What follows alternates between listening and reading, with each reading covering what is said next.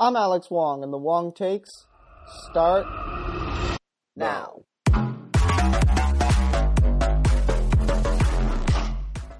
What's up, everybody? Thanks for tuning in to the podcast, The Wong Takes, number 2. Why don't we get started? Topic number 1, Mayweather-McGregor.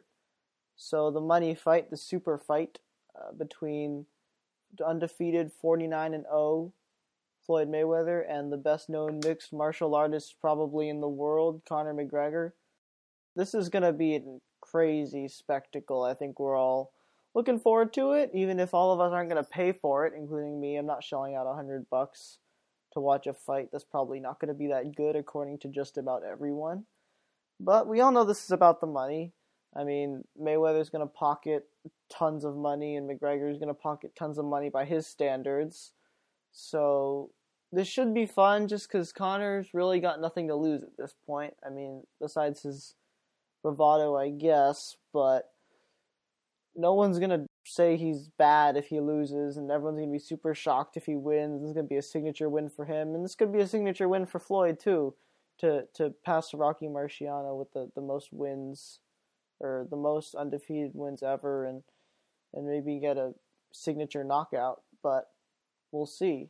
So, yeah, Mayweather's going to win, because when you're a UFC fighter, you get to use your arms and your legs, and you have more options, and you can grapple, and when you get rid of all those those elements except for the hands, Floyd's trained his whole life to use his hands. McGregor's just trained in the last couple of months.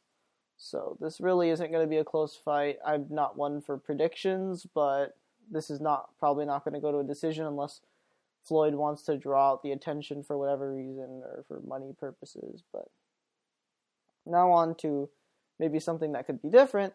I think that, well, they had the press conferences, the press tour, and the first two were pretty fun. I mean, they traded jabs, various insults. It was quite a thing to watch. But I think overall, especially with the last two press conferences, they actually hurt the fight. Because normally they say no publicity is bad publicity, but that's usually because all publicity draws in more viewers. But honestly, at this point, when you take these two guys and they've all got the fan bases they do, everyone who wanted to watch the fight was going to watch this press conference, and this press conference wasn't going to create any more buzz. Or it was going to create buzz, but it's not going to draw any more new viewers. It's just going to get the people who are going to already watch it more intrigued for it. So I think when you have the throwing out homophobic slurs and possibly racist things, and this doesn't really help generate any good publicity or fight. It's not going to make any more people say, oh, I want to watch that fight now because they were saying these various things. So overall, this is going to be quite a spectacle. I think the press conferences hurt the fight, but they could have helped it. Who knows? I guess we'll see when the final pay-per-view numbers come in, and this finally happens on August 26th. Number 2. This is kind of a big topic, but we're going to talk a little bit about the Major League Baseball first half, and I've got a couple of storylines I want to cover from that period. So a couple of teams have dominated their respective leagues so far, the Astros in the AL and the Dodgers in the NL, and this has kind of continued into the start of the second half as well, as we've seen. So I think baseball really likes these teams because you've got these young, homegrown stars that are staying in, well, they're not small markets, but it's not New York or Boston. Especially Houston is not a humongous baseball market, but you've got these young stars on the Astros. You got their core four with Altuve, Springer, Correa, and Bregman, and with the Dodgers, who I don't like, but nonetheless they've had a really good year with Chris Taylor and Corey Seager, and especially the rookie sensation Cody Bellinger, another rookie sensation we'll talk about in a little bit.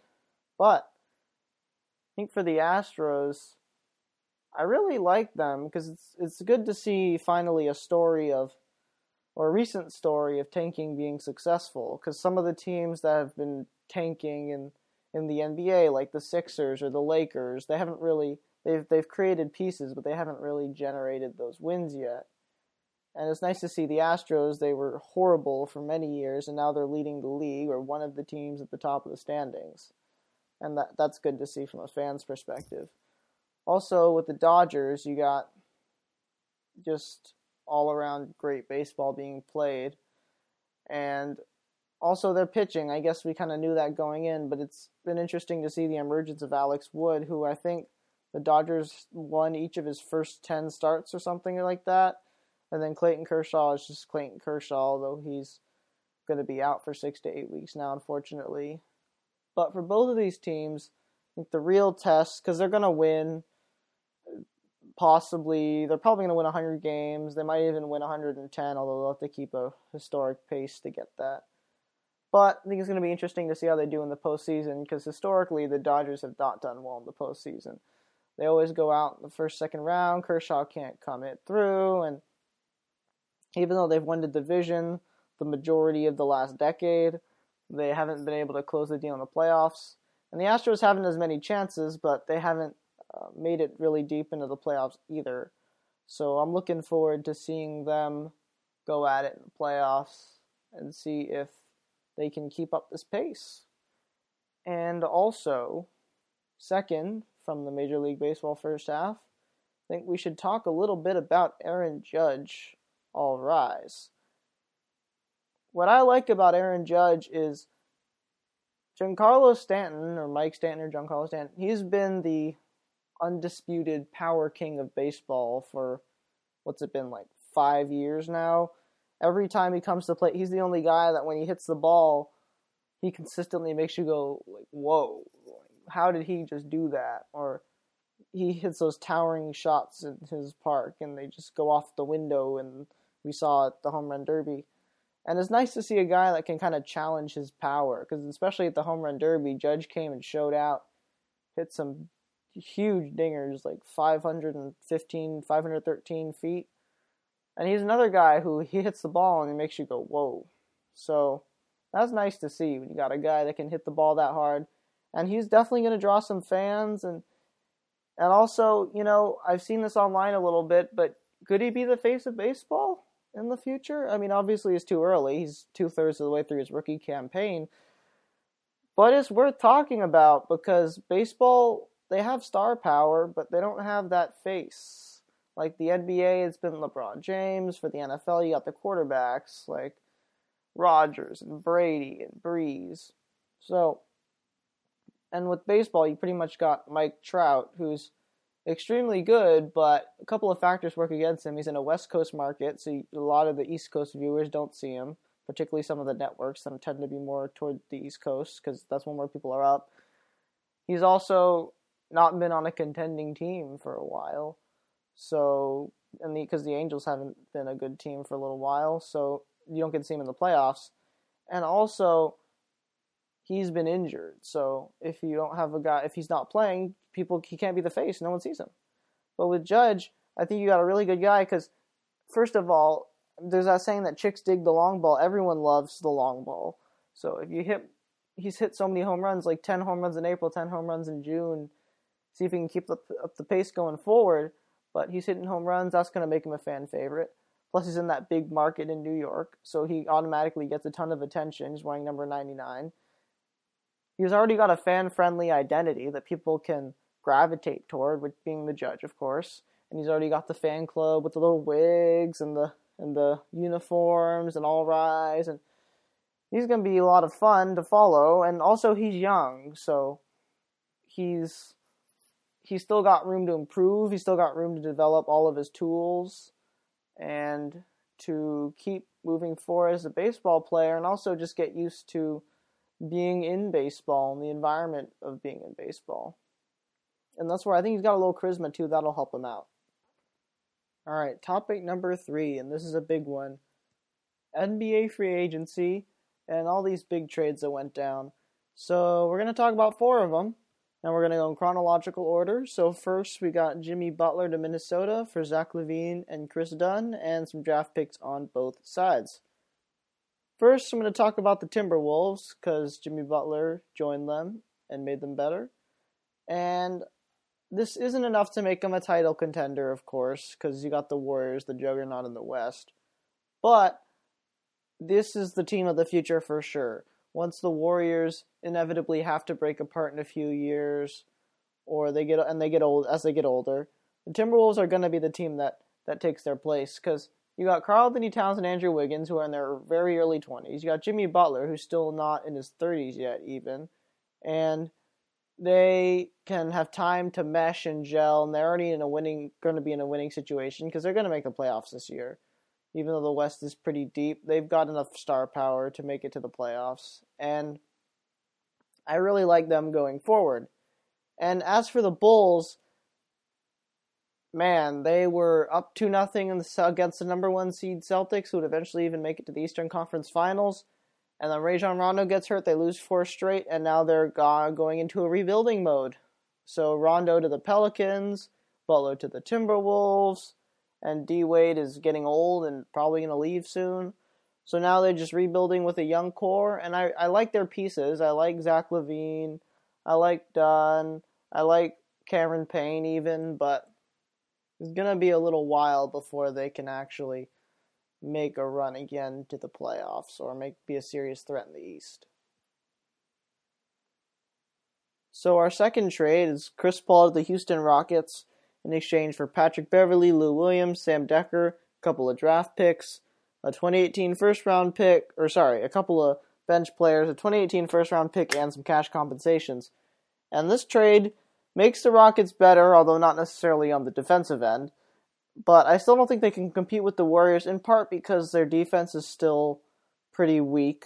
It can't match up with some of the players on the Warriors or the Cavs or even some of the higher teams like the Oklahoma City Thunder now, which we'll talk about later. But especially their depth, the hit that their bench took is going to hurt them in a series with one of those stronger teams. And I still do like them. They're going to be a lot of fun to watch, but those holes still haven't been fixed with the acquiring of Chris Paul. And the Clippers are in a weird position because they've been stuck in that weird Western Conference purgatory where they're good enough to make the playoffs and be the 4 or 5 seed every year, but they're not good enough to make it past the second round and beat these higher up teams. They haven't made any significant moves beyond that core of Chris Paul, Blake Griffin, and DeAndre. They haven't filled the 3 spot, and now JJ Redick's gone to the 76ers. Chris Paul's gone. Blake Griffin and DeAndre Jordan are still there, but they didn't get anyone that can lift them over that peak to become an elite team in the Western Conference. So, especially now with Chris Paul leaving, they don't really have anything to do. They kind of just have to wait until Blake Griffin and DeAndre Jordan leave, and all the teams in the West get worse in order for them to rise up. Our next trade is Paul George to Oklahoma City in exchange for Victor Oladipo and Domantas Sabonis. So this trade was a steal. I mean, you're getting an all-NBA caliber player in exchange for a decent shooting guard and Domantas Sabonis. But I don't think either, and I know I'm kind of being a broken record here, but this still won't be enough for a team like the Thunder to win a series against the Warriors or the Cavs, because they just don't have enough firepower, which is kind of hard to say with the team with Russell Westbrook and Paul George, but in a series, man, the teams are just going to grind you down, especially with the stars playing such extended minutes that they do in the playoffs. It's going to be tough. They can do it, but it's going to be tough for them to win a series against a team with a ton of firepower. And what's going to be intriguing is Russell Westbrook, after his breakout campaign with the departure of Kevin Durant. It's going to be interesting to see him toned down because he's not going to be able to put up the triple-double numbers he put up last year. With a guy like Paul George here, he's going to have to create more, which I don't think he'll have a problem doing. And also another thing worth seeing is Paul George going to stay in OKC beyond this year? Because there's been talks about him going to the Lakers after this year or something like that, but he could sign another deal with Oklahoma City. So they're going to have to prove to him why he should stay there in a small market like that. And finally, we got Gordon Hayward to Boston. Wow, in free agency. So the Jazz don't get anything in return. And I think actually the Celtics can win the East with this trade. Even though they lost Avery Bradley, even though they lost Kelly Olynyk, They got better. The Cavs didn't. The Cavs are appearing to suffer from dysfunction at the moment. Kyrie Irving wants to leave. LeBron doesn't want that to happen. They still can't play defense, although the Celtics are not the best on defense either. And it doesn't, and the Celtics were the 1 seed last year too, so it's not like they're making a huge jump, and the Celtics took a game in Cleveland.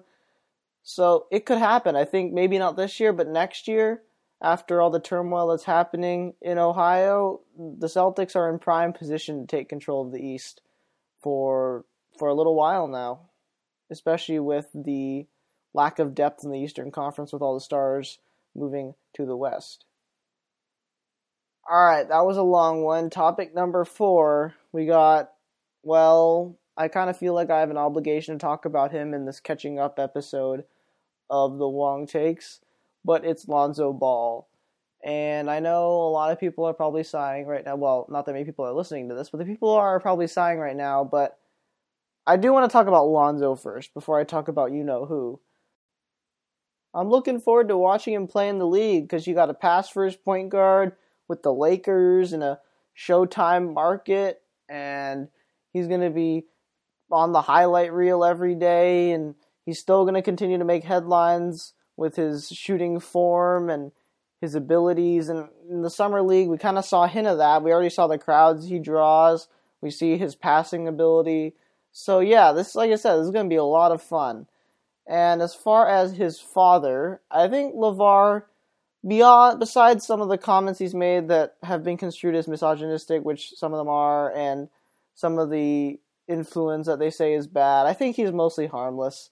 He's just a dad trying to promote his son and the Big Baller brand and all of that. And he's generating publicity for an otherwise, he looks like a pretty shy kid. So I don't mind it. And Lonzo's obviously going to have high expectations now, but I think he seems like a kid who can live up to those and perform on the court. So that is our, I guess, first official episode of the Wong Takes. Thank you so much for joining me. We will be back hopefully next week with the latest news and the latest takes in the world of sports. I will see you then.